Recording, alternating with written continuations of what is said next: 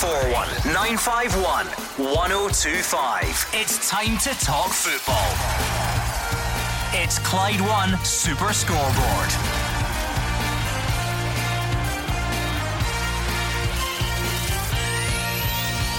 Good evening and welcome to Clyde One Super Scoreboard. After the most dramatic of nights for Scotland, Stevie Clarke's side are now just one game away from the Euros after a penalty shootout win against Israel.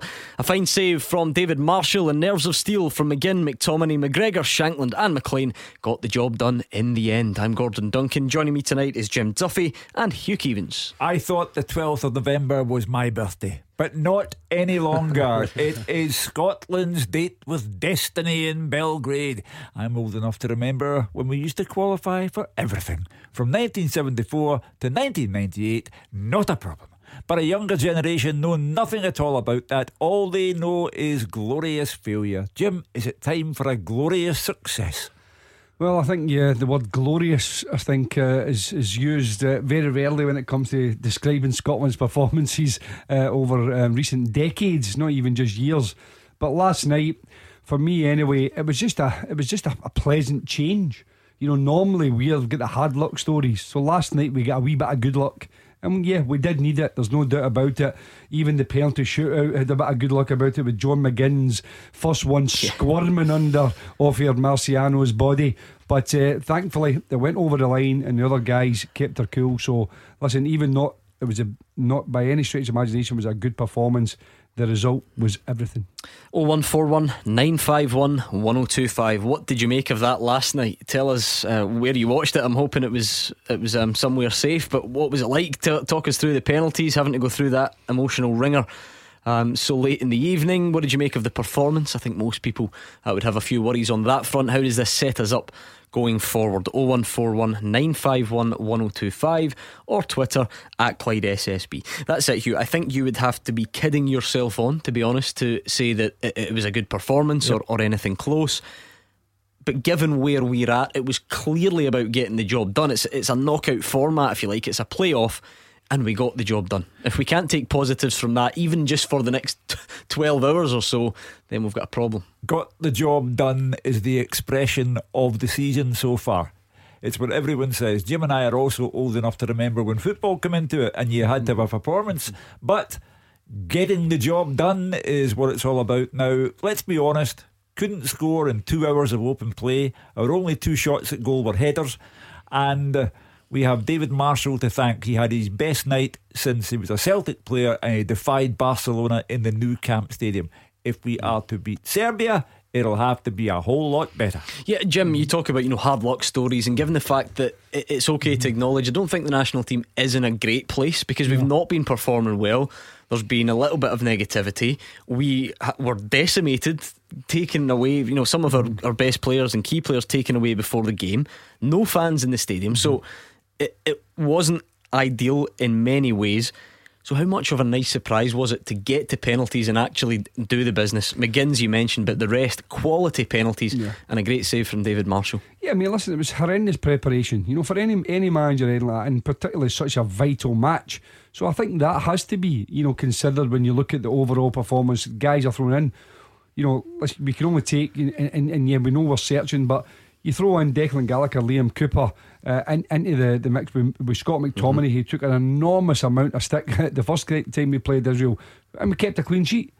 Stephen O'Donnell thrown in from hardly a couple of games there, with Motherwell. So there were so many things that were thrown in at the last minute. The preparation time was very, very little, so we had to be hard to beat first and foremost.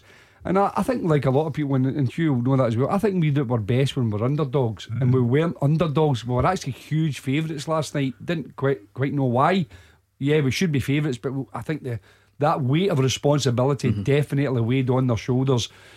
We will be underdogs away to Serbia, and I'm not saying that's they'll make all the difference, but I think it takes a wee bit of the pressure off the players, and I think anything that can give us any kind of advantage we have to be happy with. Right, let's hear from you then. What did you make of it? What about the outcome, the result, the penalties, the drama? Sum it all up for us, and of course I'm sure there will be some comments about the performance as well. So let's do the lot between now and 8 o'clock. 0141 951 1025. Stevie Clarke admits it was an uncomfortable affair against Israel, but he says the players showed a lot of character to get the result. He thinks they've shown progress since the last meeting with Israel. Pleased for the players, really pleased for the players. Big effort tonight, 120 minutes in a tight, tense, nervy affair, which playoff games normally are, especially semi-finals. And then they had to show a lot of character towards the end to get the win in the penalty shootout. And thankfully the little bit of work we did on penalties through the week pays off. I felt my team had reasonable control in the game. Israel had a lot of possession with a knock it around the back, and they make you feel nervous. I thought we defended really well. The three central defenders, McTominay, Gallagher, Cooper, excellent. Wing backs did their jobs, tried to get forward, defended well. Shape in midfield was good, was better than the last time we played Israel. I thought we had a better control in there. And the two front boys, whoever they were, worked their proverbials off to make sure that it was an uncomfortable night for Israel as well as it was for us. It was an uncomfortable night for both teams. If you're being brutally honest, when I referred to 74 to 98 Scotland qualifying for everything, we had a superstar or two for every decade. Not a problem.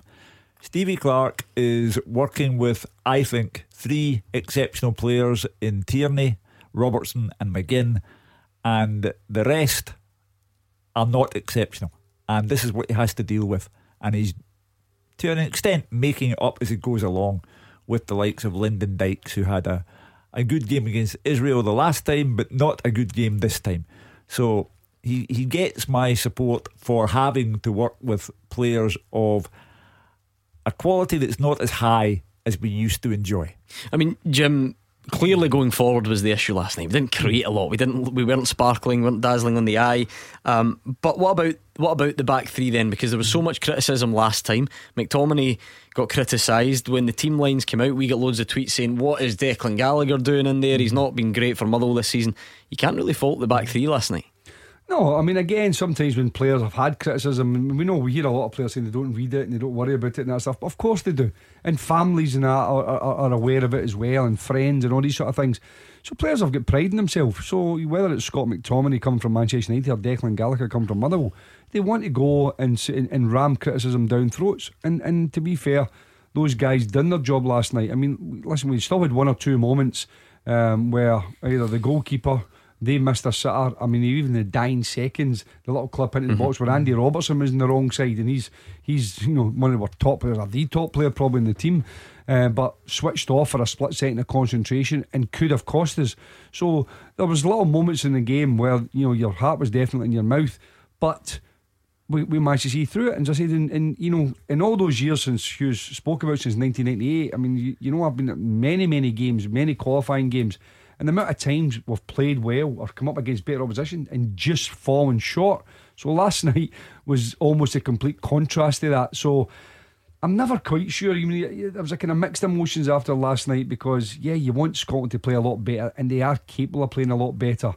But it was like a semi-final of a National Cup competition. They're not always great. Oh, it was cagey, wasn't it? We're in the final, and we've got to then try as best we can to have everyone available, get all our best. Do you think it is different when it's Scotland then? And I know the goodwill isn't necessarily there because of previous performances, but I'm not sure I've ever heard of a club team getting to a cup final and people worrying so much about the semi-final performance. I don't think I've ever heard that. Yeah, and again, if you win it, that's the thing. No one, people always say it's another one of those football cliches. Everyone forgets about the previous performances, even leading up to it. And there's many a time when a cup run, you have a lot of bad performances, but if you get to the final and win it, that's etched in memory forever.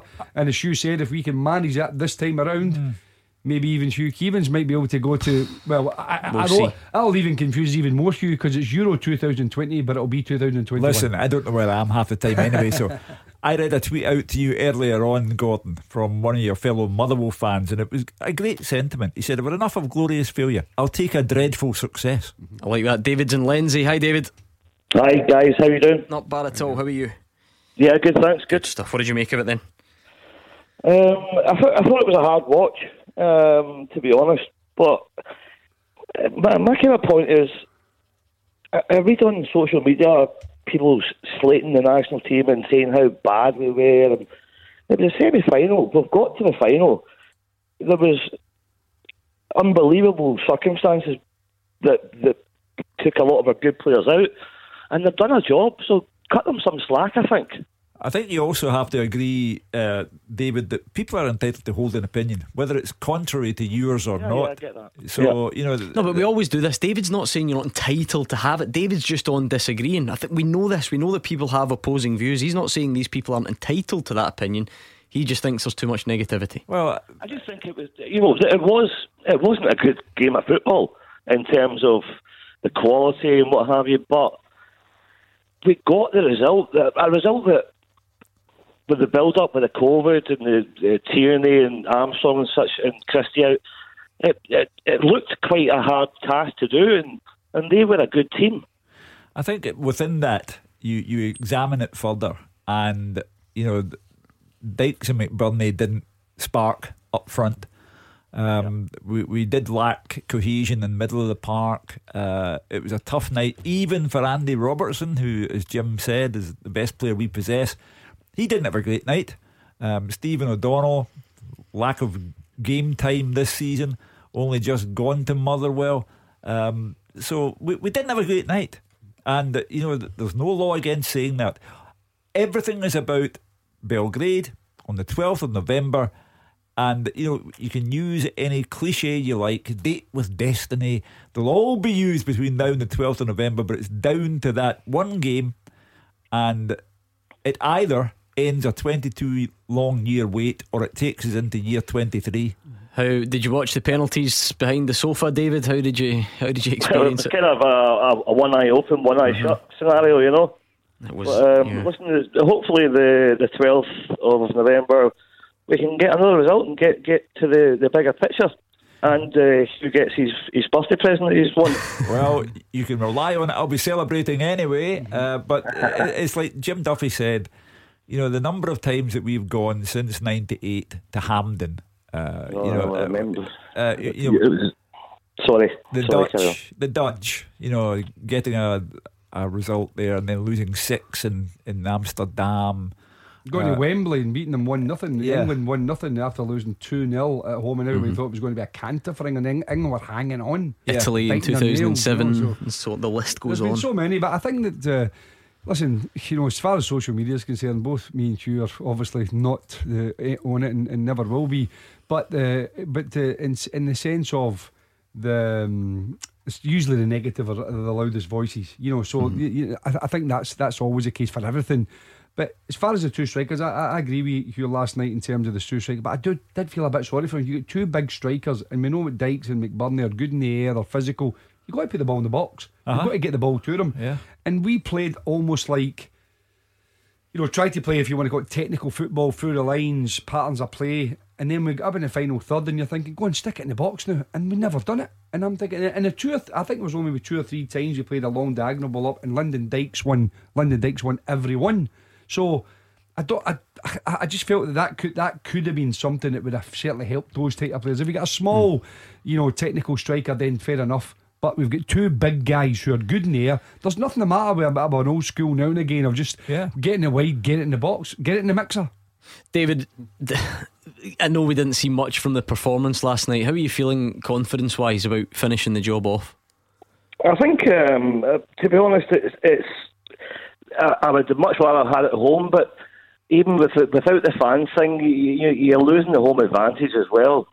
It seems to be, you look at the results now, and it's kind of an even par, even if you're at home now, because there's not the home advantage, the fans in the back and what have you. But listen, we're in the final. Let's stay positive and take it to them and see what we get. Obviously, we'll get some key players back as well. Yeah.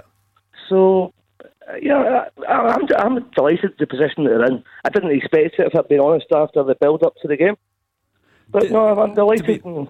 To be fair to Israel, they were well organised and they technically looked good, didn't they? And good individual performances. El Hamed looked terrific. Nir Bitton must have shocked Neil Lennon to the core to find out he was on the park at all, but he played very well. Thank you very much, David in Lenzie, kicking us off tonight. What about Keith from Kirkintilloch? What did you make of it, Keith?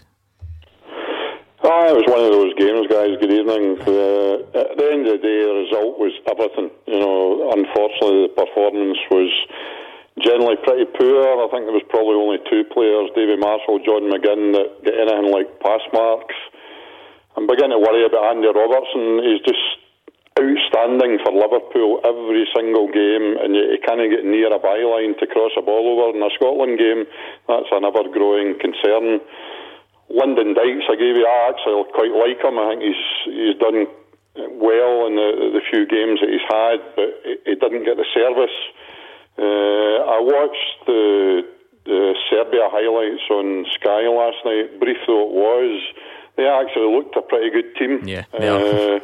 Playing for a lot of their players playing for big teams and actually reasonably big names, so we're really going to have to lift the performance, and obviously we'll hopefully get some of the more key players back, and I wonder if we have to push and get Lee Griffiths back up front.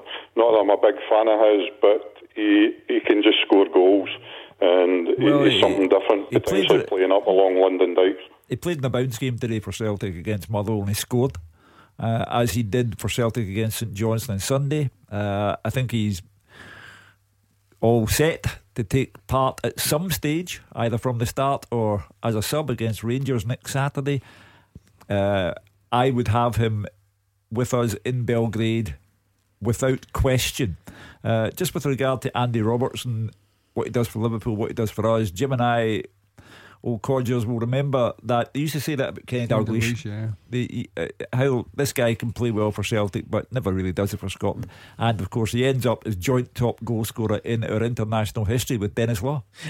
Keith had a pretty short list of players with pass marks: David Marshall and John McGinn. Would your list be any longer? If so, who would be on it? Yeah, I mean, I would have the three centre backs in it, because listen, I know you try and put players together, it can take months for units to get to know each other, but throwing them together in pretty much in one day, again, as I mentioned to you, particularly with the criticism of Scott McTominay, previously, to hold his nerve and make sure he didn't make, and also, I mean, listen, he missed a sitter header, and then has the courage really to take the penalty, because he really would have put himself in the situation if he'd have missed that. So fair play to the boy, he really showed real bottle in that. So no, for me, those three players would definitely get pass marks. The goalkeeper, John McGinn. Yeah, I agree a little bit with Andy Robertson in a sense, but he is playing a different type of role, and sometimes when you've got Sadio Mane in front of you, the opposition fullback and also wide player are doubling up on him, and that allows maybe Andy Robertson space to come, at certain times, and their movement. Well, we don't have a Sadio Mane. We don't have anybody with that class, and we don't have anybody in that position. Even compared to Israel, though, because that's obviously valid. Explain this to me, Jim, with this kind of manager's hat on. Why?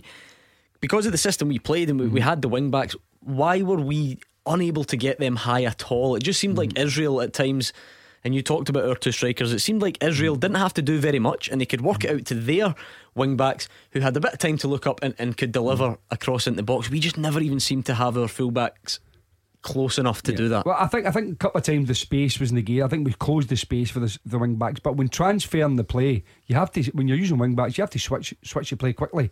So you have to have a diagonal pass or a longer pass, and I felt we almost went through the midfield players. So we'd nearly always go Ryan Jack, Callum McGregor out, the other way around, at times McGinn out, but it was always an extra pass, whereas I felt Ryan Jack or Callum McGregor didn't really risk that longer pass where you miss you miss your partner out and open up the game quicker, and that allows then to face your opponent, the wing back to be facing your opponent as opposed to receiving it with your opponent close to you. So for me, we had to take a wee bit more of a risk with the passing, really, and I think that was the biggest reason. And Keith, we have been affected by coronavirus and injuries. I noticed you're an Aberdeen fan, and Andy Considine has been added to the Scotland squad along with Paul McGinn, just to boost the numbers. I take it you're delighted for him?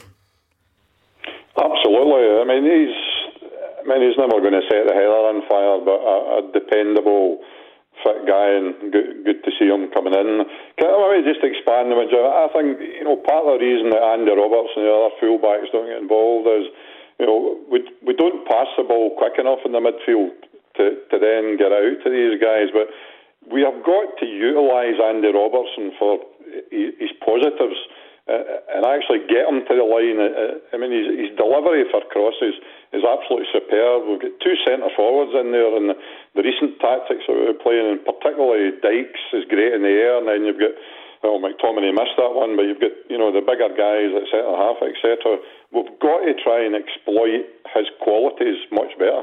Thank you very much. That was Keith in Kirkintilloch. 0141 951 1025. David Marshall was the penalty hero. We're going to hear from him, and hopefully you next. Number one for football in Glasgow and the West. 0141 951 1025. Clyde One Super Scoreboard. Jim Duffy's here. Hugh Keevins is alongside him, trying our best to pick our way through Scotland's success last night. It was a success. I know we don't see it very often, and I know people are quite right to point out that it wasn't the best game to watch, but we did the job on the evening. So let's try and see what you all made of it. 0141 951 1025. It ended in the most dramatic of circumstances. I was not ready personally for that emotional roller coaster of penalties. It's never good when it's your team.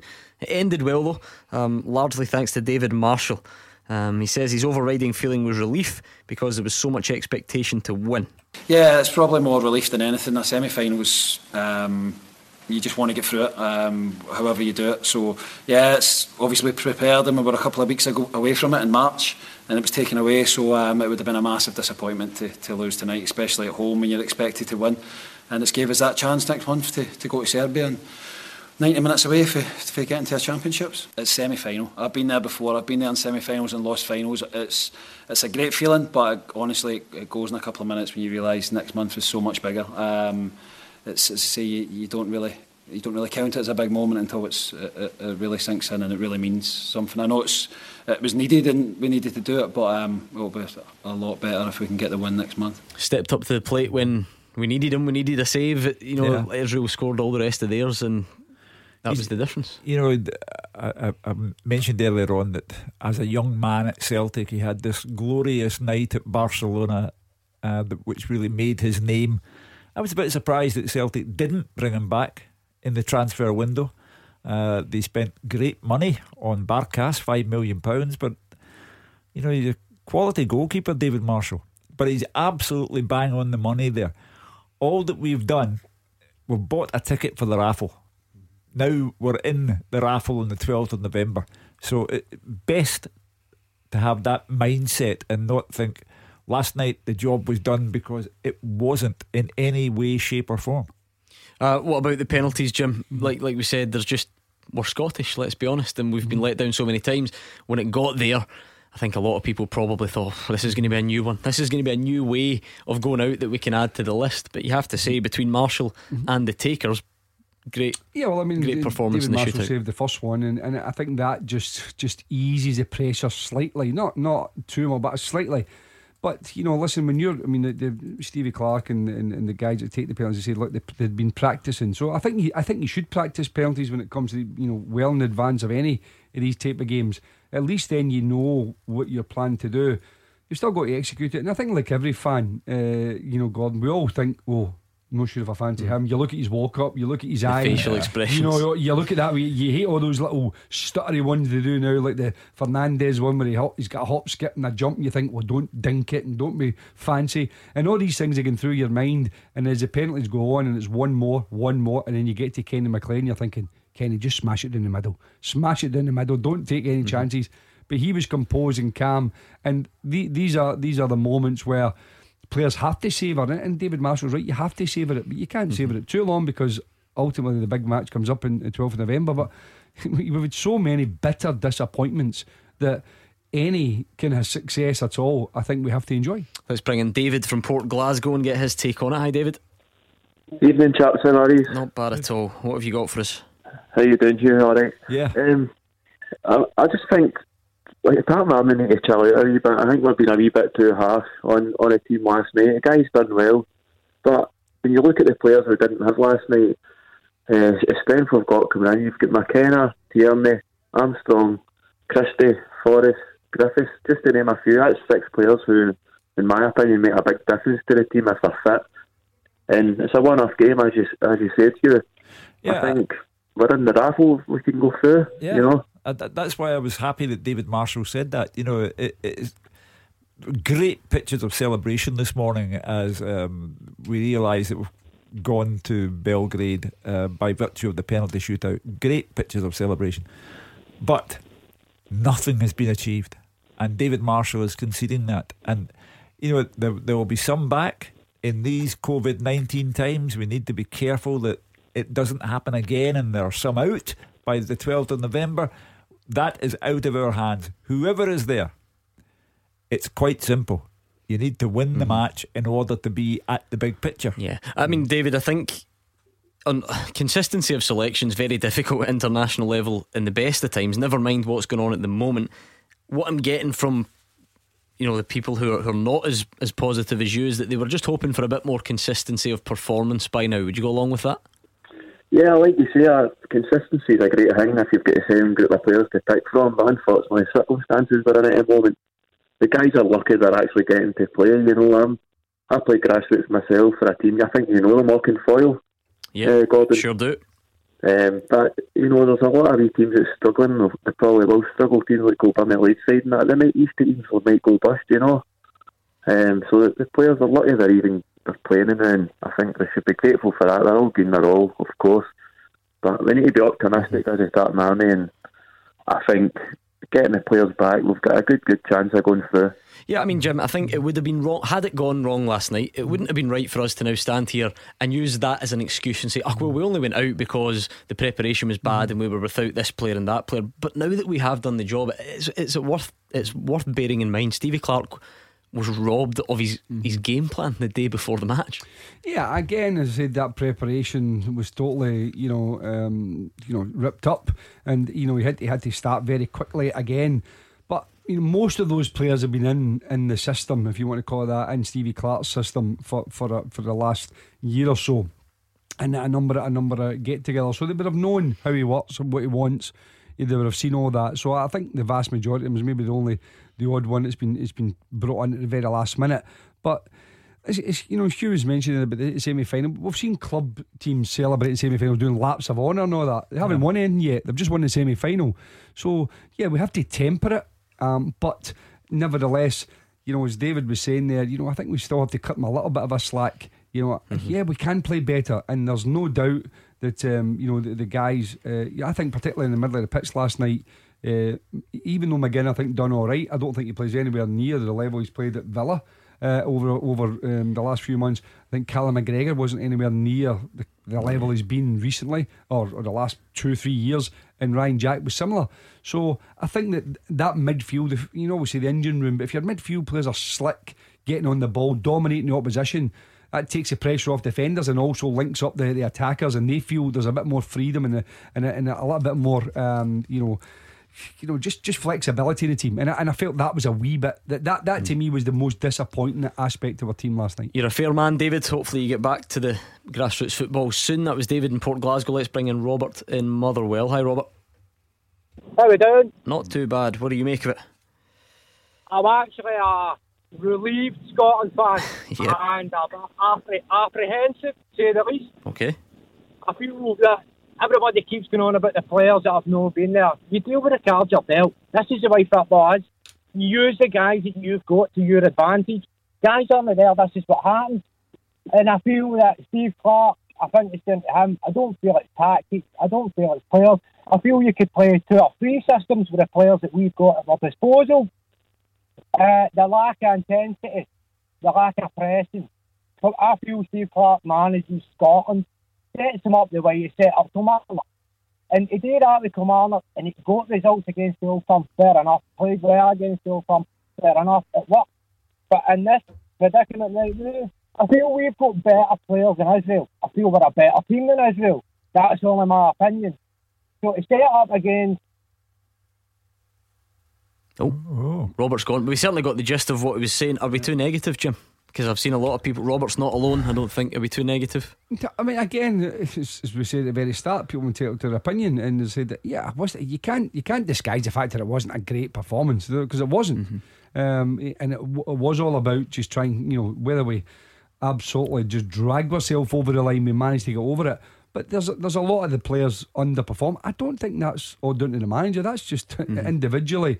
I think there is a bit of a shape tweak. I think it could help. I'm still not the biggest lover of the three at the back, in my opinion. For the players we have, I think that there's if James Foss is available, if Ryan Fraser is available, if you've got Ryan Christie available, all these sort of things, I think we may be better with playing with wingers. But Stevie's obviously looked at the squad. He believes that that's the best use of the players he has at his disposal. Then we have to wait and see. Ultimately, it's all down to one game now. Yeah. If we qualify, it's fully justified. I think we've got Robert back. Robert, reading between the lines of what you're saying, do you think that we were more focused on not losing the game than trying to go on and win it? That my opinion comes for the last 3 games. I watch Scotland religiously. I'm a patriot. I love my country. I want them to win every game. Now, the last 3 games, they've been rotten. Fair enough, you can't play good football all the time. It's been hard to watch. For me, when you're being rotten, Jim, you must know this. When you're being rotten in a game, best thing to do is roll your sleeves up and get stuck in. And for me, the lack of intensity of every single player is incredible. I'm a Celtic fan, but I'm a big, massive fan of Ryan Jack.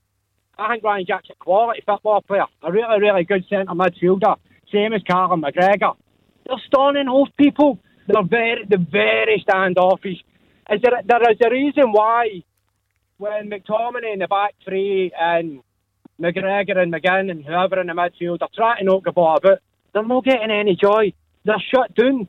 They've got no space to operate. Then you flip on the other side. The Israel defenders that beat on and that, they're not the ball about for fun. They're not under any pressure. I feel that the lack of hard work in the team. And I don't know what that comes down to. Is that down to the way Steve Clarke setting them up? The way he's telling them to actually play the game? Robert, you've told us you're a Celtic fan. Whenever I mention that I don't think getting the job done is a good philosophy, because the day will come when you don't get the job done. I'd like to see performance levels higher, but I'm sure as a Celtic fan you're pleased that Celtic are getting the job done, while by Neil Lennon's own admission there's been a hangover since Ferencváros and they're not playing their best football, but they are getting the job done. On Scotland though, because it is obviously different. I get what you're saying about getting the job done. I think people, not just Robert, what I'm seeing from a few callers on Twitter and whatever, it's a sort of maybe a belief or trying to play in the front foot a bit more. Is that something that you would agree with? Yeah, I mean, we've made the point. The misgivings that people might have about last night's game against Israel, the previous match against Israel at Hampden, or the one before it that Robert touched upon, doesn't matter now, because everything is about Belgrade. This is the cup final. It doesn't matter how you got there. This is your moment, and the players who get Scotland to a major final for the first time since 1998 will be remembered fondly. There's your challenge. Robert, you're a passionate man. I liked it. I liked your take. Stephen Gerrard had his Scottish FA disciplinary hearing today. I'll tell you what happened there next. Taking your calls on Scottish football. 0141 951 1025. This is Clyde One Super Scoreboard. Jim Duffy and Hugh Keevins are in the building. I said before the travel that we had an update for you on Stephen Gerrard's disciplinary hearing. Now remember, he got served a notice of complaint by the Scottish FA for comments made about the referee in the Dundee United game. He suggested what would happen if the shoe was in the other foot, and if Alfredo Morelos, you all remember the incident, we dealt with it extensively at the time. The charge was for perhaps implying bias on the referee. So the disciplinary hearing was today, Hugh, and I can tell you the outcome is it's been adjourned until Monday due to technical difficulties. See, you built that one up nicely. Everyone was moving closer to the radio there, and now they're thinking, that miserable ending. What does technical difficulties mean? Well, there's a good bit of speculation for you. The Wi-Fi was down. I don't know. Well, can you imagine me trying a Zoom call? So a Zoomer call. Very true. I'll just repeat what I said from day one. I don't think there's a charge there at all. I think they've jumped the gun. He said it'd be interesting to see. Interesting to see is not a direct accusation where Kevin Clancy, the referee, was concerned. So I don't think there's a case to answer. Jim, of course, I mean, if it was to go against Steven Gerrard, we all know what that means in terms of when his touchline ban would kick in. You don't need me to tell you which game is coming up. But yeah, we're gonna have to wait until Monday to find out. Listen, I just think everybody's so precious these days. You can't say Eden, and somebody's always want to go and make some sort of complaint regarding what you say. It used to be you would allow their opinion, and journalists like you would be almost tempting you into giving a good opinion because it was good story and good news, and no one batted an eyelid after it. But nowadays, listen, everyone just, you have to be ultra cautious, and I'm with you. I think it's a piece of nonsense. Oh well, we'll find out on Monday. We're on Twitter as well at Clyde SSB. Kev IN says, last time we got close, we played really well and then controversially lost out to Italy. I'd take playing poor and sneaking through any day. A. McCool says Griffith should be called up to the squad immediately. His unpredictable movement and instinct were missing last night. He could have been a good foil for Robertson, as well as being anything other than just a target man up front. And our resident caddy Craig Connolly, fresh from being on Martin Keimer's bag at the PGA Championship, says we won, end of, onwards and upwards, something to believe in now. We've got a show to spin out though, Craig, until 8 o'clock, but I get the sentiment. Keep your opinions to yourself. Far too sensible. So there we go. You can join us on Twitter at Clyde SSB or on the phones 0141 951 1025. The other tweet in here from, remind me who it is, it was Dino. He says this needs, and he's put needs in capital letters. That's when you know, it means business, to be the Scotland team versus Serbia, or it's my preferred team anyway, he says. And he's gone for Dykes and Griffiths up front, sort of the wing backs Robertson and Forrest, McGregor, Christie, McGinn, so no real surprises there. He's gone a back three of Tierney, Cooper and Porteous, and that would be a debut in a game like that. Jim, this back three has been a real bone of contention. It's caused so much debate, and particularly Scott McTominay's role in it from the previous game. But did he secure his place in a back three for the next game last night? Yeah, I mean, if he sticks with that formation, he's done his case, no harm whatsoever. I mean, again, I said, after the last game, that I'm not saying that I couldn't see him playing, but I thought he'd be better in the middle of the three, as opposed to but maybe Stevie Stockwell, from a defensive point of view, if he's dragged out, you've got a more natural centre back in the middle, which is Cooper. So I get why. But in an ideal world, you want players who play there on a regular basis because they understand it, they know what you're looking for. They don't have to be. You're not having this debate all the time about whether it's the right guy or not. So for me, if we've got three natural centre backs who are used to playing three at the back, Tierney being one at this moment in time with Arsenal on the left hand side. I think, I'm not quite sure when Scott McKenna's went down to Forest, but obviously we've got a new manager now, so that might change as well. But if you're going to play three at the back, I don't think you can just throw it together in 2 days. But that's what I mean, and that's international preparation for you. Because you've only got a finite set of players to choose from. Do you leave Scott McTominay out because he's not a centre back, but then play Ryan Porteous, who's young and has never been capped and isn't playing it against the quality of opposition that Scott McTominay would be? I don't think Ryan Porteous is ready. I think he's still too rash. We still see that at times, and in European football in particular, you go to ground aggressively to try and win the ball, and even if you win the ball, you're picking up cards.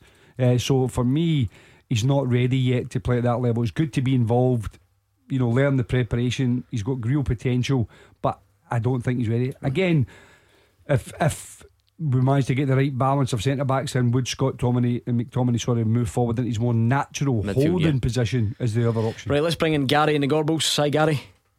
How you doing, Gordon? How you doing, guys? Very well, Gary. What have you got for us?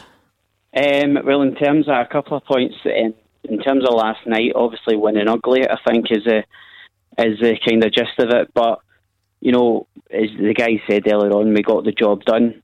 I so nervous watching the penalties, I'll be honest, and when McGinn's crept in, I thought maybe we have got the luck tonight. So I thought it was a dogged performance by Scotland and a typical Scotland performance, but I thought there was certain players who I don't really rate, but I think they had a good game last night. Like some McBurney up front, I think him and Dykes Dykes was playing the big man, wee man role where he was holding the ball up. They tried to switch it in the second half, but the likes of O'Donnell, and Gallagher, I thought they also were pretty solid as well.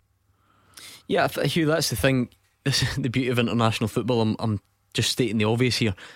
You can't just sign players. You can't just pluck players out from nowhere. You know, I saw a bit of criticism on Twitter last night. You know, Stephen O'Donnell, Declan Gallagher, they've not, Motherwell aren't firing at the moment. Stephen O'Donnell's the only right back in the squad. So you can't complain about our previous putting square pegs in round holes and then complain when we pick the only right back because you don't deem him good enough. So there was a lot of pressure on those types of guys, and by and large Gallagher in particular seemed to stand up to it. There is plenty of room for criticism. As I say, no shots at goal in 2 hours of open play. There's plenty of room for criticism, but it doesn't matter. They got to the final while not playing well. I thought in my own mind that when John McGinn's penalty went in, squirmed in, as Gary called it, I thought then that set the tone, because had Marciano saved it, we were going to be on the back foot straight away, and it changed the complexion of the whole penalty shootout. So it doesn't matter what happened last night. It's about what happens on the 12th of November. And with that in mind, Gary, does the performance level concern you though, you know, going forward? Yeah, I mean, we were always going to struggle last night with the three boys missing. You know, obviously I don't know if Armstrong would have started the game, but you would have been certain that Ryan Christie and Kieran Tierney would have probably started. So it's obviously great going forward that we're going to have them back for the Serbia game. And obviously Darren Fletcher said this morning on TV that we're not going to face that hostile atmosphere that we would have faced. So obviously that's going to be an advantage for us.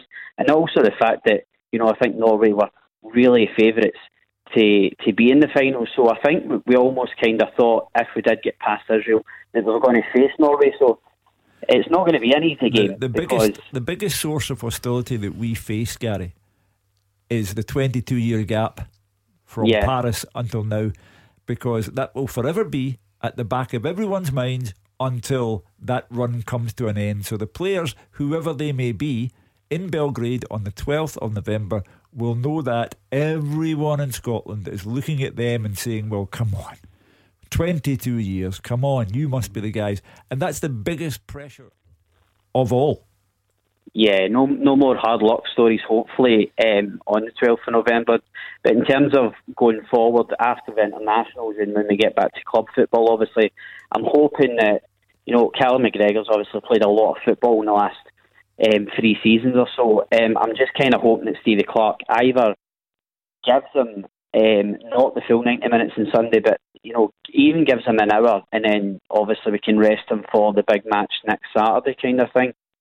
Well, we'll have to watch that with interest. I think you're right, Gary. I think loads of managers will be desperate for their players not to play all 3 games. We'll find out across the weekend. Good call though, Gary. Thanks for getting in touch. Beat the Pundit with the Scottish Sun. For the best football news and opinion online, thescottishsun.co.uk/football. Beat the Pundit time. That's an ideal way to round off the week. I know it's been a tough week. I know that things have changed a little bit over the weekend, but why not cheer yourself up by coming on here, embarrassing Hugh Keevins or Jim Duffy, and winning yourself a signed ball. You only have until 7 o'clock, so be quick. 0141 951 1025. Your chance to beat the Pundit is next. Tackle the headlines. 0141 951 1025. Clyde One Super Scoreboard. Friday night's Clyde One Super Scoreboard reflecting on a big win for Scotland. We don't say that very often, Hugh Keevins, and we took a long and dramatic road to get there, but that's where we are. So give us all your thoughts on the game last night. If you've got any thoughts on the Betfred Cup, because that's what's coming up this weekend, then feel free to get them in as well. 0141 951 1025. But as always at this time of night, Beat the Pundit with the Scottish Sun. For the best football news and opinion online, thescottishsun.co.uk/football. it is Beat the Pundit time. Hugh Keevins or Jim Duffy is going to be taking on Stuart in Greenock tonight. Stuart, now I must admit, Stuart, it's not every night that I get a surname on the contestant, and you should be worried, because it means if you get a 0, I've got your full name and the place that you're from, and I can out you to all your pals. So the extra pressure is on now that I know your surname, but I'll keep it under wraps until now, alright? Yeah, no probs. Right, good, that's fine. Just, it sounds pretty confident, Hugh, but you know, sometimes when the pressure gets on, the zeros come in, then you go into hiding. You'll know my surname and where I live. That's fine. You're here to be ridiculed. You exist to What be care home ridiculed. is it now? Funnily enough, actually, you've had some correspondence on Twitter. St Anthony's have been back in touch because you tried to throw your hat into the ring for their vacant managerial position, and they want to know confirmation. Is that you throwing your hat into the ring? Sorry to see John Kelly go today. All the best, John. But as I pointed out to them, Sir Alex was in his 70s and still managing Man U, so why not? Yeah, Imagine Roy Hodgson's still doing the Premiership. Yeah, Crystal Palace. Yeah, well, imagine being able to go along. Well, you can't at the moment, but go along and throw abuse at him in the sidelines. Wow, what an opportunity! Just to add to the abuse he's had every other. All his life. I'm just trying to get a nice jacket for the winter time off the ants. The opportunity of a lifetime. Anyway, Stuart, what did you make of the game last night? Pleased? It was tough to watch at times, but it sure was. Well, isn't it? But I'm quietly confident that we can make the first tournament. Well, first in my lifetime anyway. Oh right, see, so Stuart's that generation that we spoke about here. Yeah, as I said in the introduction to the programme, for Jim Duffy and me, we've from 73 when Joe Jordan scored against Czechoslovakia until we left Paris in 1998. It was easy, but you now need to be in your 30s to have any proper recollection of any Scotland game at a major final. Yeah, we were talking about this in the office, Stuart, because I guess then for you, and I know people are talking about how bad the performance was and whatever, that might be the Scotland highlight of your lifetime last night. Is that fair? Well, yeah, I've always seen Scotland get beat. Unfortunately, I was born in '99, so it was '98 the last tournament, wasn't it? Yeah, and that's the thing, Jim. Yes, we've set the bar low, etc., etc. Very low. But genuinely, if you are waking up this morning and your main thought is about how bad the performance was, you're forgetting about guys like Stuart who've had the Scotland moment of their lives last night. As I said, I'm not forgetting, because I've said to you before, I used to take my daughter to every game, and she, I always said, listen, when we get to a major tournament, we'll go. And now she's a more than grown up woman now, so it's one of those ones where that time has passed very quickly and we're still not there. Anyway, it was a difficult watch at times. Stuart is right. Anyway, let's crack on with the main event. Beat the Pundit. Heads, it will be Hugh Keevins against Stuart. Tails, it will be Jim. And it is tails, it's Jim Duffy against Stuart from Greenock. So I'll give Jim something else to listen to, just so that he can't steal your answers. Stuart, 30 seconds on the clock, and you can pass. That is all you need to know. You ready? Not a problem, let's go. Let's go. Who scored Scotland's final penalty in last night's shootout? Kenny McLean. How many Scottish Cups have Motherwell won? 1. Who's the most expensive goalie of all time? Kepa. Who did Partick Thistle face tomorrow? Pass. Who did Celtic sign Juninho from? Pass. In what city will this season's Champions League final be held? Leon. Which Italian club are nicknamed the Old Lady? Napoli. Okay, let's bring Jim Duffy back in. Jim, can you hear us? Yep. Same set of questions to you. 30 seconds on the clock. Beat the Pundit starts now. Who scored Scotland's final penalty in last night's shootout? Kenny McLean. How many Scottish Cups have Motherwell won? 3. Who is the most expensive goalkeeper of all time? Kepa Azibirgalaga.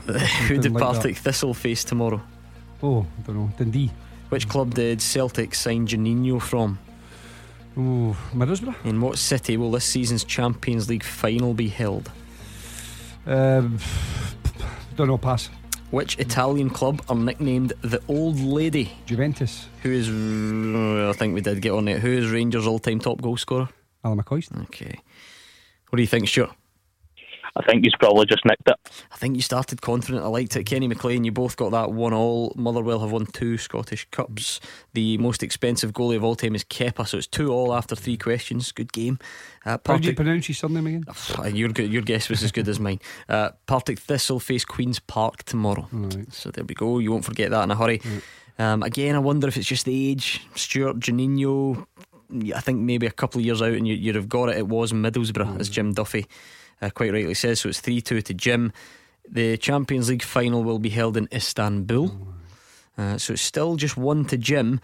The Italian club that are nicknamed the Old Lady is Juventus. So I'm afraid to say, Stuart, he moved out of your reach. And then Ali McCoist, that was a wee bonus 1 for him. It was a 5 for Jim and a 2 for you, Stuart. But Stuart, I saw enough in your performance to come back for more some other time.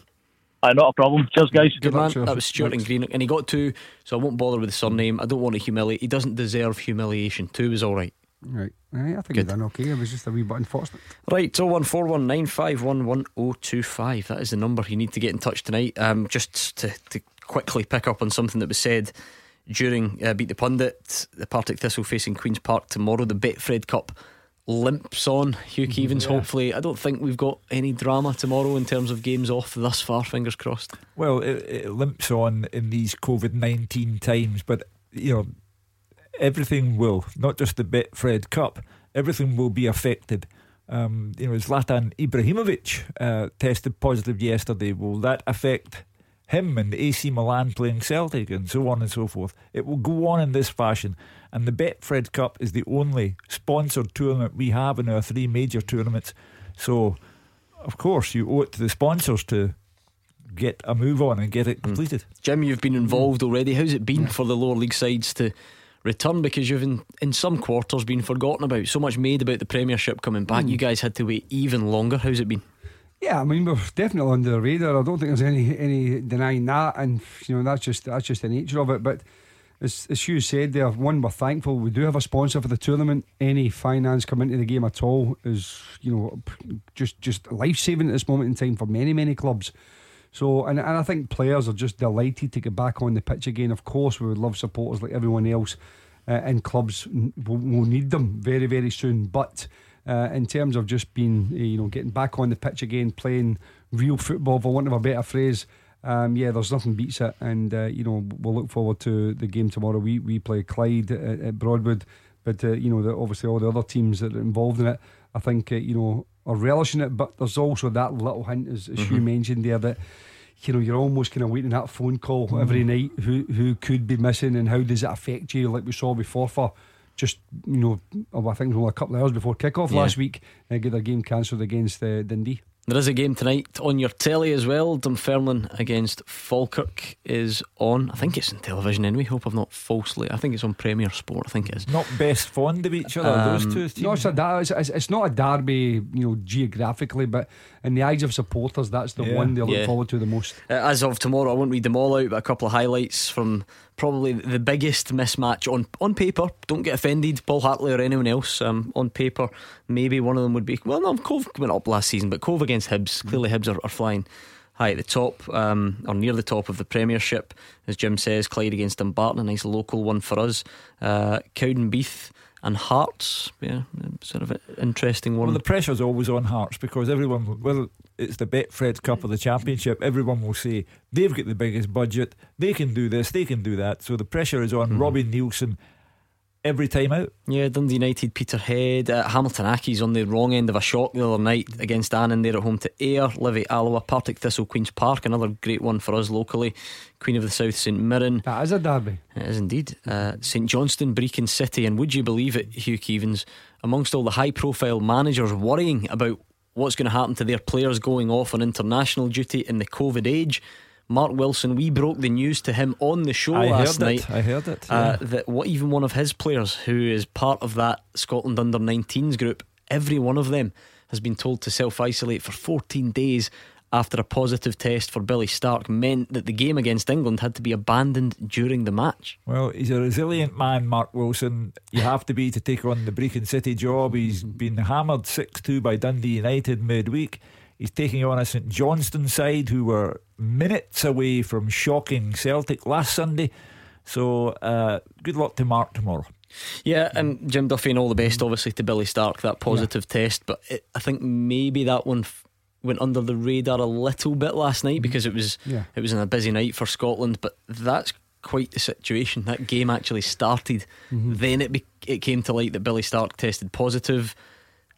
The game had to be abandoned, and the entire squad now has to self-isolate for 14 days. It was a very strange one. Obviously, first and foremost, our best wishes go to Billy, and just hope he's well. And I don't know if it's asymptomatic or he had symptoms, but listen, whatever it is, I hope he's fine and recovers quickly and back to full health. He's a terrific guy. I think Starkey, he'll take it all in his stride. Yeah, he's that laid back, he's horizontal, but he's brilliant. He's such a Jamie a guy. And I think, as I said, the difficulty of that one is, or the strangeness was that I think it was at 43 minutes or something like that in the game, and you think, well, one, would you not just wait half time, or two, how did it come up? In the middle of the game that you feel that. So yeah, very strange. But listen, the authorities will look into that. I'm sure they'll tweak the protocols and make sure that every box has to be ticked before any game's allowed to go forward now. Yeah, I mean, Hugh, we felt it obviously over the last couple of days with Stuart Armstrong's situation, Ryan Christie and Kieran Tierney having to isolate, Arsenal and Celtic kind of asking all sorts of questions about that. Do you think this is going to be a nervous couple of weeks for club managers waiting to see what comes back from international duty? I think so. I mean, international football during a pandemic is a rank bad idea. Players going in and out of airports. Odsonne Edouard apparently tested positive because of the journey from Glasgow to France to hopefully play under 21 level. It's so unpredictable, and we are regrettably going through a period when the virus seems to be on the charge once again. So this will happen all the time now. Between now and the end of the season, people will have to learn to live with it, but there is a slight level of confusion over why, for example, Kieran Tierney and Ryan Christie are the only two to be taken out of the equation when Stuart Armstrong was in a squad setting. Well, I mean, no, the explanation is clear. Jason Leach, we played a clip from him last night. It's up to the NHS track and trace team to get involved, judge, ask questions, find out who was closer. It was deemed that Tierney and Christie had been closer to Armstrong than anyone else, and that's why. But obviously those two are adamant, absolutely adamant, that they were not within an inappropriate distance, and it goes on. But listen, life's a bit unfair at the moment, Jim. You kind of have to take these things on the chin. As you said, listen, this is going to be continuous for many months. Players and again, with the best way on the ball, we've seen top clubs, whether it be Liverpool, whether it be Manchester United, whoever, it doesn't matter, in Europe, and they're doing everything they can possibly do to mitigate any risk to their staff and their players. But unfortunately, it doesn't matter how secure their bubble is, people are picking it up, and we just don't want it to decimate our game. It was so tough. I mean, we spent 6 months or whatever to be desperate for our football to get back again. We just don't want to make sure. We want to make sure that if it's the odd player here and there, and those players are healthy and get back to their clubs, that's the most important thing, and the rest of the game continues. Alright, we've got Brian in Moss Park lined up. He wants to talk about Andy Robertson's Scotland performances. We'll speak to him next. 0141 951 1025. This is Scottish football's league leader, Clyde One Super Scoreboard. Brian in Moss Park is on the line. I'm just going to quickly set up your question for tonight. I won't even take any answers. I'll just set it up nice and early for you, so you've got as much time as possible. So your question tonight, and as always, it's full time at Clyde1.com. It says, since the transfer window in 2002, only 9 players have been bought by either Celtic or Rangers for more than £4 million. Can you name them? Since the transfer window in 2002, only 9 players have been bought by either Celtic or Rangers for more than £4 million. It's Graham Lynn who sent it in. Thank you to Graham. And as always, if there's any problems with the question, you just blame Graham, you don't blame me. Let's bring in Brian in Moss Park, because he's been hanging patiently on the line. What have you got for us, Brian? Hi lads, nice to speak to you. And you? It's about Andy Robertson again. He's a really good player. Celtic unfortunately let him go a few years ago, which was by the by. But for Scotland, he's just not done it at all. And it's not. I don't think you can blame the players. Okay, he's played in a far better class of players at Liverpool. But see, I played left back for a number of years. I think a far different level for Andy Robertson. And if you can beat a man, you can beat a man. Beat a man and look for a pass. I just don't think he's ever shown his potential for Scotland. He's never done it in any single game, and I just fail to understand as to why. When even the comparisons with Kenny Dalglish earlier, Kenny Dalglish, so I know I'm going to be out of a tangent here. Kenny Dalglish scored great goals against Holland, Spain, England. So, and I think he did reach the potential for Scotland, but just like Andy Robertson, I just don't. I think before we go on, Hugh, I want to thank Brian for clearing up that he plays at a different level from Champions League winning Andy Robertson. But no, I get the point Brian makes. Jim Duffy will remember as clearly as I do. Dalglish was 30 games into his Scotland career and people were still talking about him. You know, he does it for Celtic, doesn't do it for Scotland. Eventually 102 caps and 30 goals. You know, I'm sure that Brian is not suggesting for 1 minute that we leave out Andy Robertson.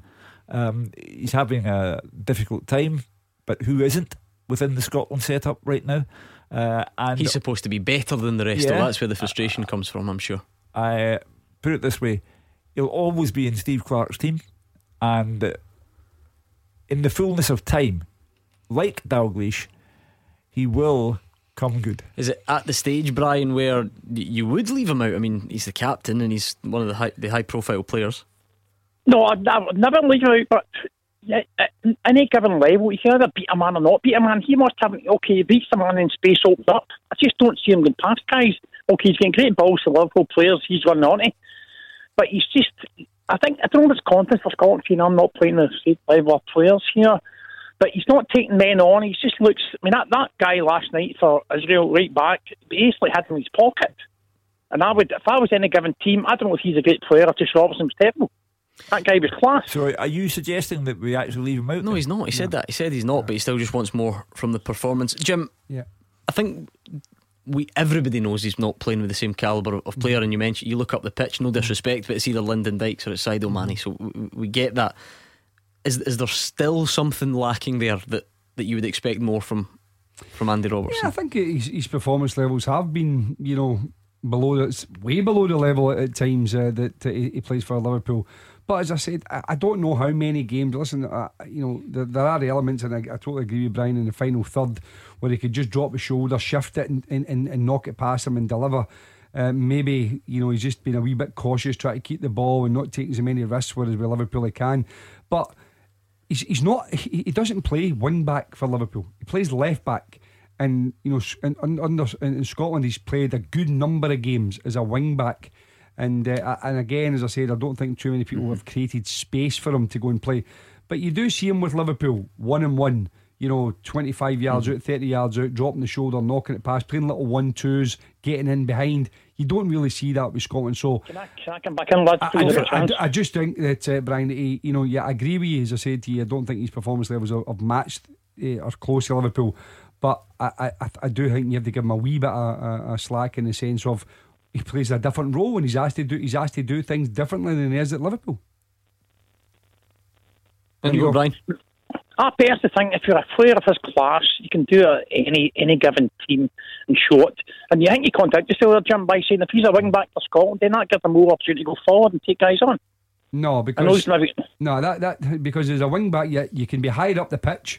And you can be a full back, you're a wee bit deeper on the pitch, the spaces in front of you can see the game. Players create space for you by their movement, and then you're clever enough to exploit that space. Players feed the ball into that space.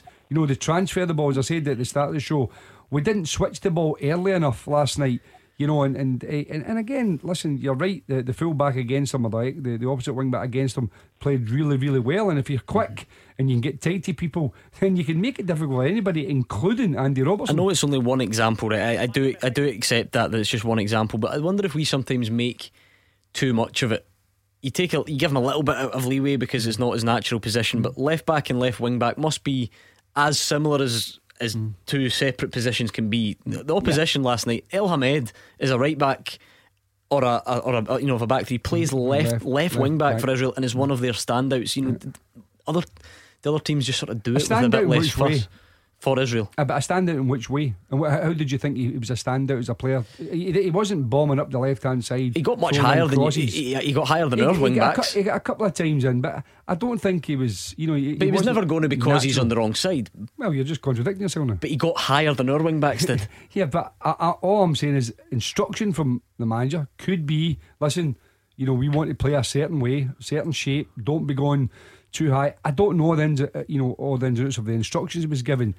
And again, I do agree with you that it's not too dissimilar to a full back, but movement of other players, the transfer of the ball quicker, switching the play, create space, allows people like Andy Robertson. If you watch Liverpool playing the left midfield, whether it's Wijnaldum or whether it's Van Dijk giving the ball really early with real pace on it, all these things don't happen with Scotland. We're a wee bit more pedestrian in our link-up play. What do you think, Brian? Final say to you. And quick final say, I mean, I think Jim contradicted himself there. See, if you're a left back, you cannot afford to lose the ball. You're a left wing back, you can. Or somebody coming covering behind you. So Jim contradicted himself there. And El Hamid and Viton, I've never seen the guys playing so well, which probably showed up why how bad Scotland were. And I'm a Celtic fan. Yeah, you can't beat his knowledge as a left back, you know. They both did decent games, incidentally. It's always interesting when you come up against players that you know well. Yeah, of course. I do think, maybe it's a simplistic view, but I do think that at Liverpool, Andrew Robertson plays in a very, very successful team with top class individual players, and with Scotland that's not the case. I think we know that, though. I think, but there must still be wriggle room for people like Brian to ask for a little bit more. I'm not saying I've got any problem with it, but in order to ask for a little bit more, if that's the case, you know, because there are I could be here until midnight rhyming off players who play for much better club sides than their international sides, but some come back and manage to drag everyone else around them up the way. Well, in order to get a little bit more from Andy Robertson, you're going to have to give him a little bit more time then. The good news just keeps on coming though. Scotland under 21s have beaten the Czech Republic 2-0 at Tynecastle. Fraser Hornby put the side in front, and then Ross McCrory rounded it off. So Scotland 2, Czech Republic 0. Jim, what's the next couple of games going to be like? Because we're playing again on Sunday. I feel like people haven't maybe quite realised that. And then again at the start of next midweek, we've been decimated with the injuries and the virus. I'm sure managers will not be keen to see players play 90 minutes in a row. The priority is the Serbia game, but surely you want to try and work on something leading up to that. Yeah, and also the fact that you want to try and avoid a playoff situation that for the next tournament, ahead. So if you win these 2 games, it puts you in a really good position. In the last couple of campaigns, we've started really poorly, and that's put us in the back foot straight away. So yeah, you want to try and keep it going, but he also has to understand, that the effort, 120 minutes, the tension that was in the game, the impact that'll have on the players. So I think there'll be, half a team changed at least. At least 5-6 players. I think it'll be changed, and that's going to be tough because if you've got Palmer and Burke and Christie and Armstrong and Tierney, you can probably do. You can do that a bit easier. Paul McGinn and Andy Considine have been called up today. Yeah, they have been, and listen, they'll be absolutely thrilled. They'll be probably their opportunities. Andy Considine was at 500 games he's played for Aberdeen, so a phenomenal Aberdeen career in terms of the commitment to the club, and it's great for these guys maybe get these opportunities, but ultimately it's a short term. Trying to fix the problems we have at this moment in time, but they may well get some game time, and I think they will over the next 2 games, because what's the point of bringing them in if you're not going to give them some sort of game time? Yeah, great for the guys who, well done to them. Hopefully if they get on and they get caps and they savour it, it's a proud moment, and therefore they've done more than most footballers would do in getting to represent their country. I don't think anyone's pretending that Paul McGinn and Andy Considine are going to come in and revolutionise the squad. That's not the point. You take the jersey home, frame it, and treasure the moment. There we go. 01419511025. What about this question then? Since the transfer window in 2002, 9 players have been bought by either Celtic or Rangers for more than £4 million. Julien, yes. Barkas. Do you know, funnily enough, why is Barkas not on this list? Cost £5 million. Yeah, that's a great question. Ajeti. He was $5 million. I wonder. Oh, do you know what? I wonder if this was just sent in just before this window. Oh, right. Okay. So, do you want us to give you a few older ones in? Scott Brown.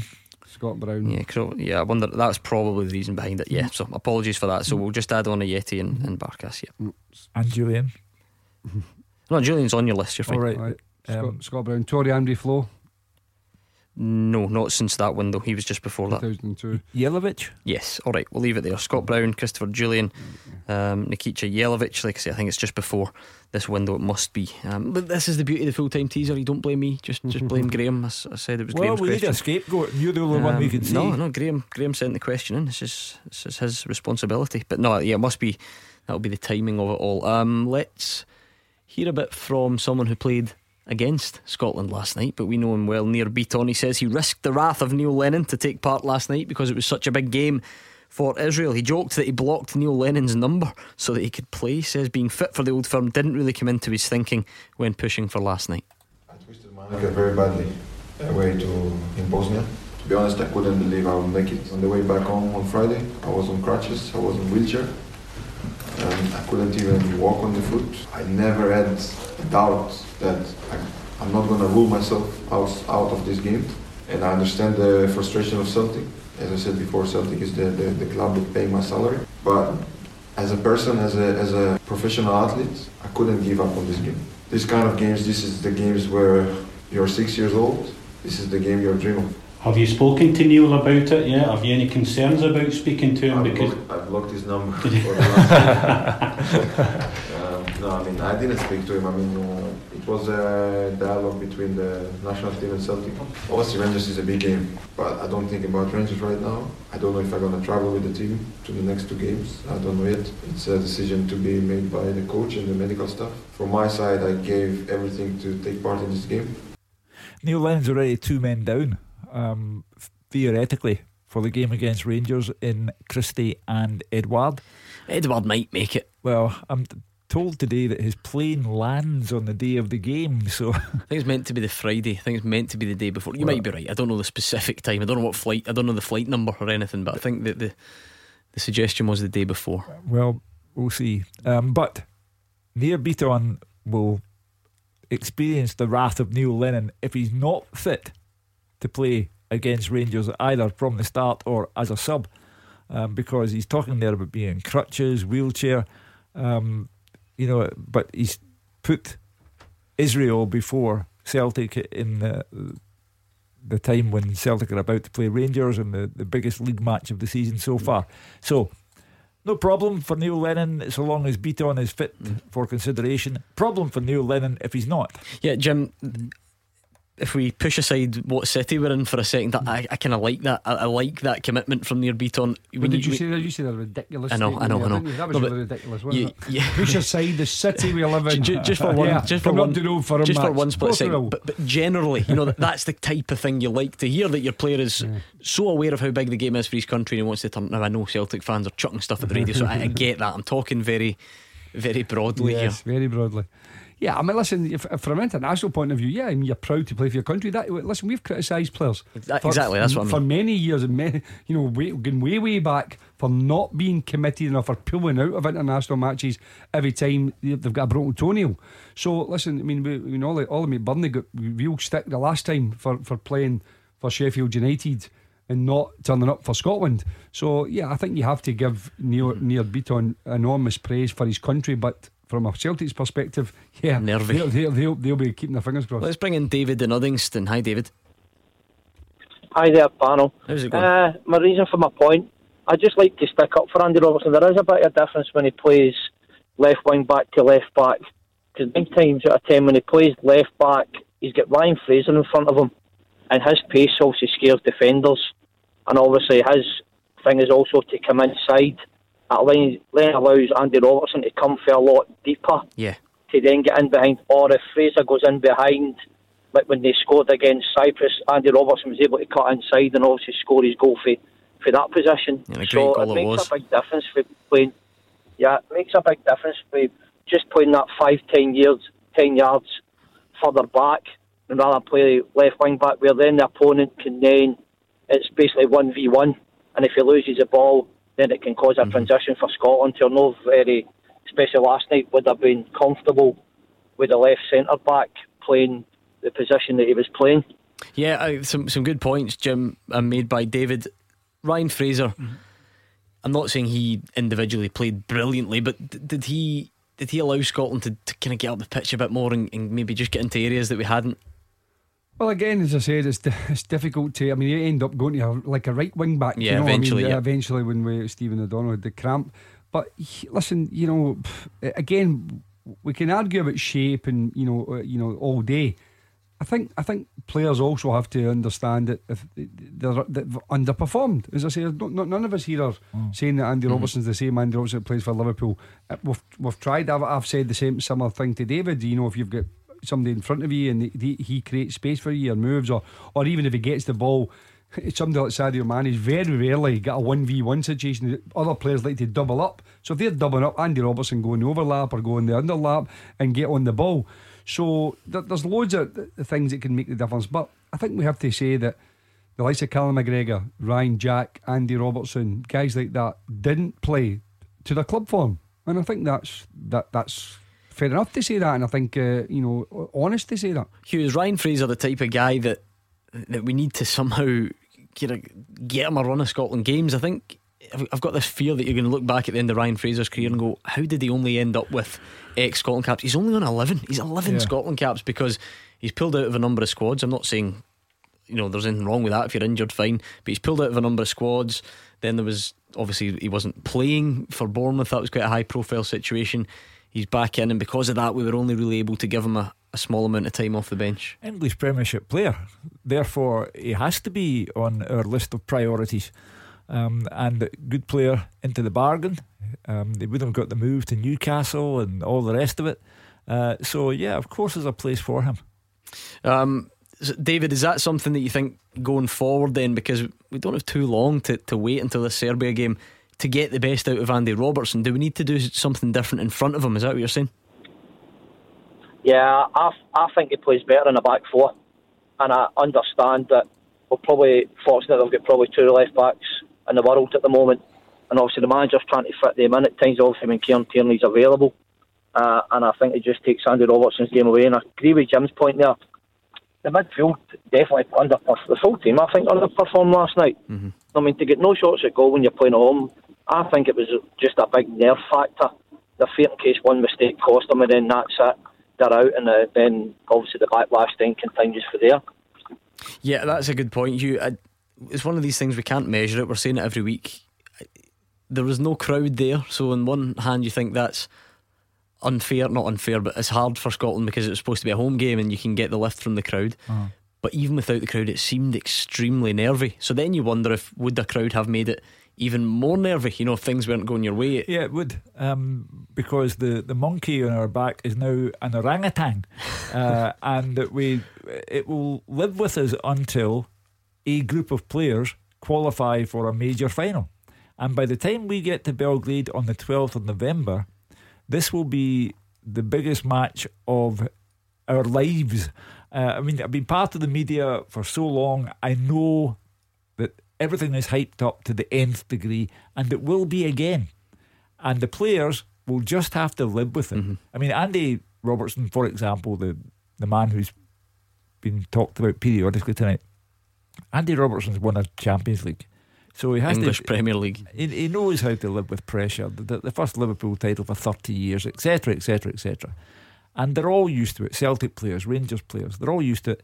They'll just have to put up with it on the night of the 12th of November, because by then there'll be headlines saying a nation expects brave hearts and all this stuff. Remember the 12th of November. Yes. Because it's Hugh Keevan's birthday. Yeah. You better believe we're going to hype it up. Just you wait to see what we've got planned for you in the lead up to November the 12th. Listen, I'm still trying to go over the 70th birthday with you and Jim Duffy and the restaurant and all the rest of it.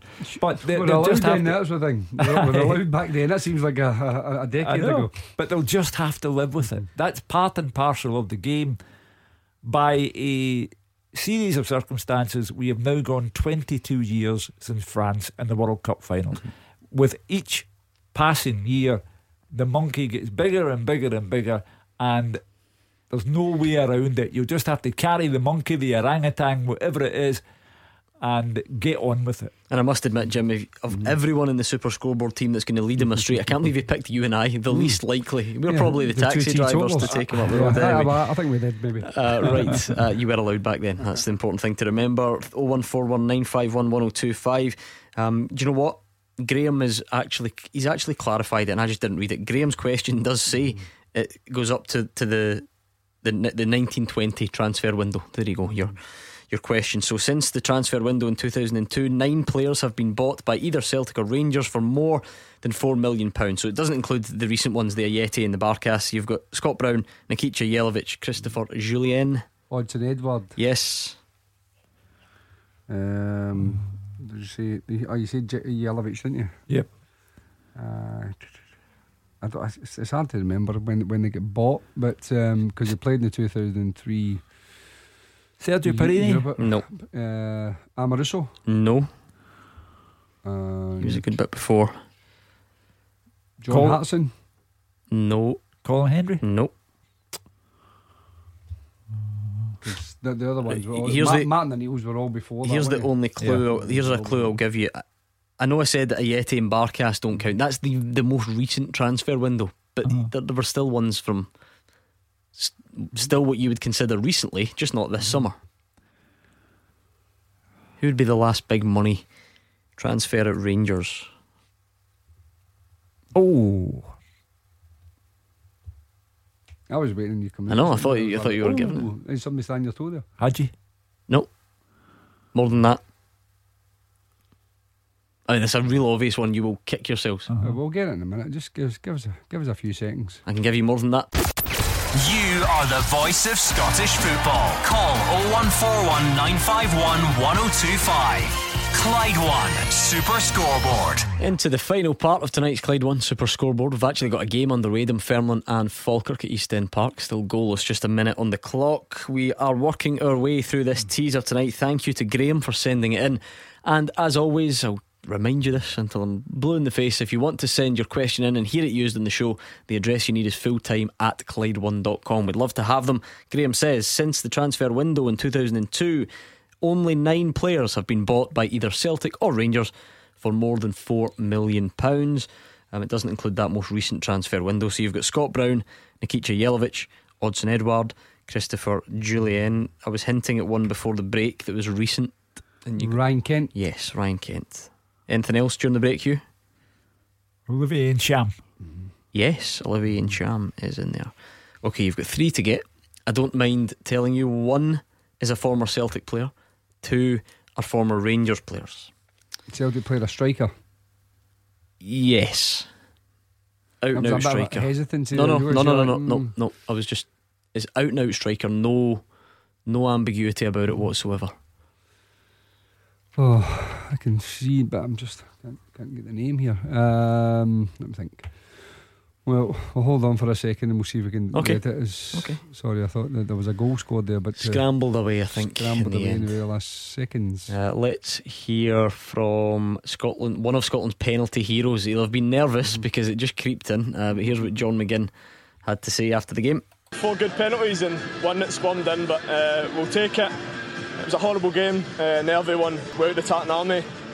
You know it's going to be tough. It's really tough for everyone in Scotland now, and hopefully that's given them a wee lift. I'd been practising in training. I was always going that side. I had a wee sneak feeling that Ofu knew I was going that side, but you just need to go with what you feel, go with your gut, and thankfully it's spummed in. Yeah, we've still got a lot to work on. We're not naive enough to think it was a great performance, but these games are nervy. There's a lot of pressure on you, and we now give ourselves a chance to get this country to a major tournament, which has been far too long, and hopefully we can be a group of players to do that. We could easily have crumbled tonight, easily, but we're so determined to get over the line, and credit Big Marshy, came up with a brilliant save to get us through. Happy John McGinn. It sounded like he was in a nightclub, but that sort of thing's off limits, so I guess that was just a Hampden last night.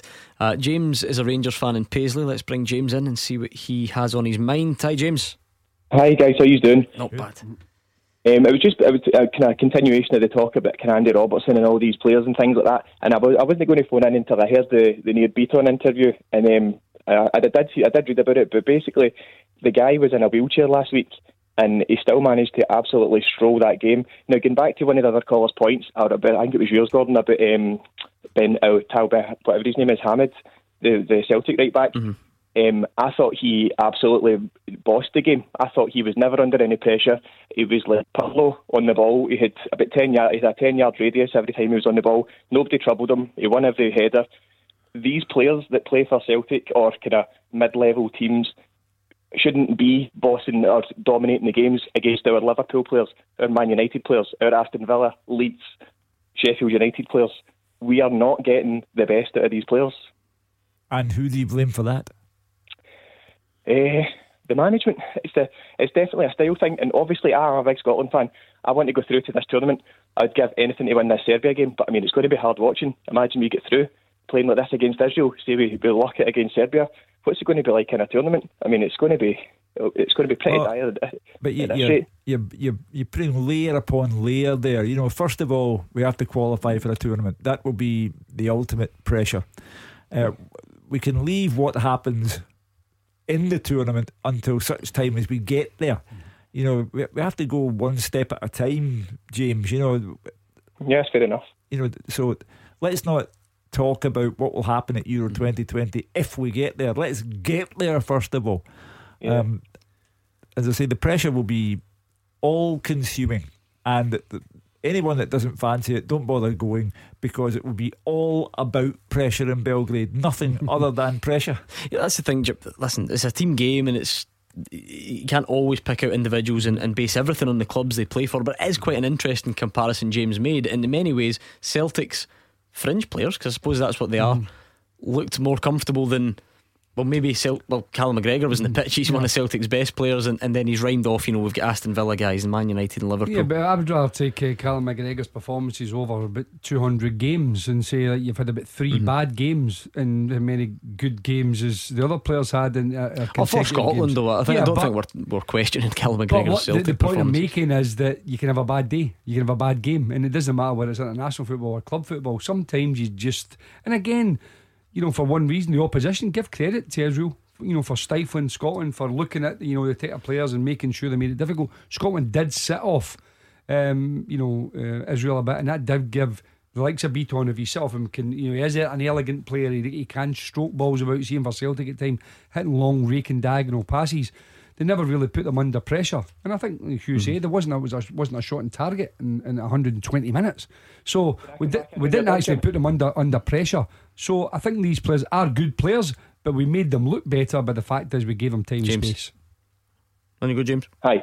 I was just going to say, you're right, Jim. Obviously, everybody can have a bad game, but it was actually the Czech game was the big eye opener for me. That was, and again, we can make all the excuses under the sun. We didn't know the players, and you prepared for another team and all that.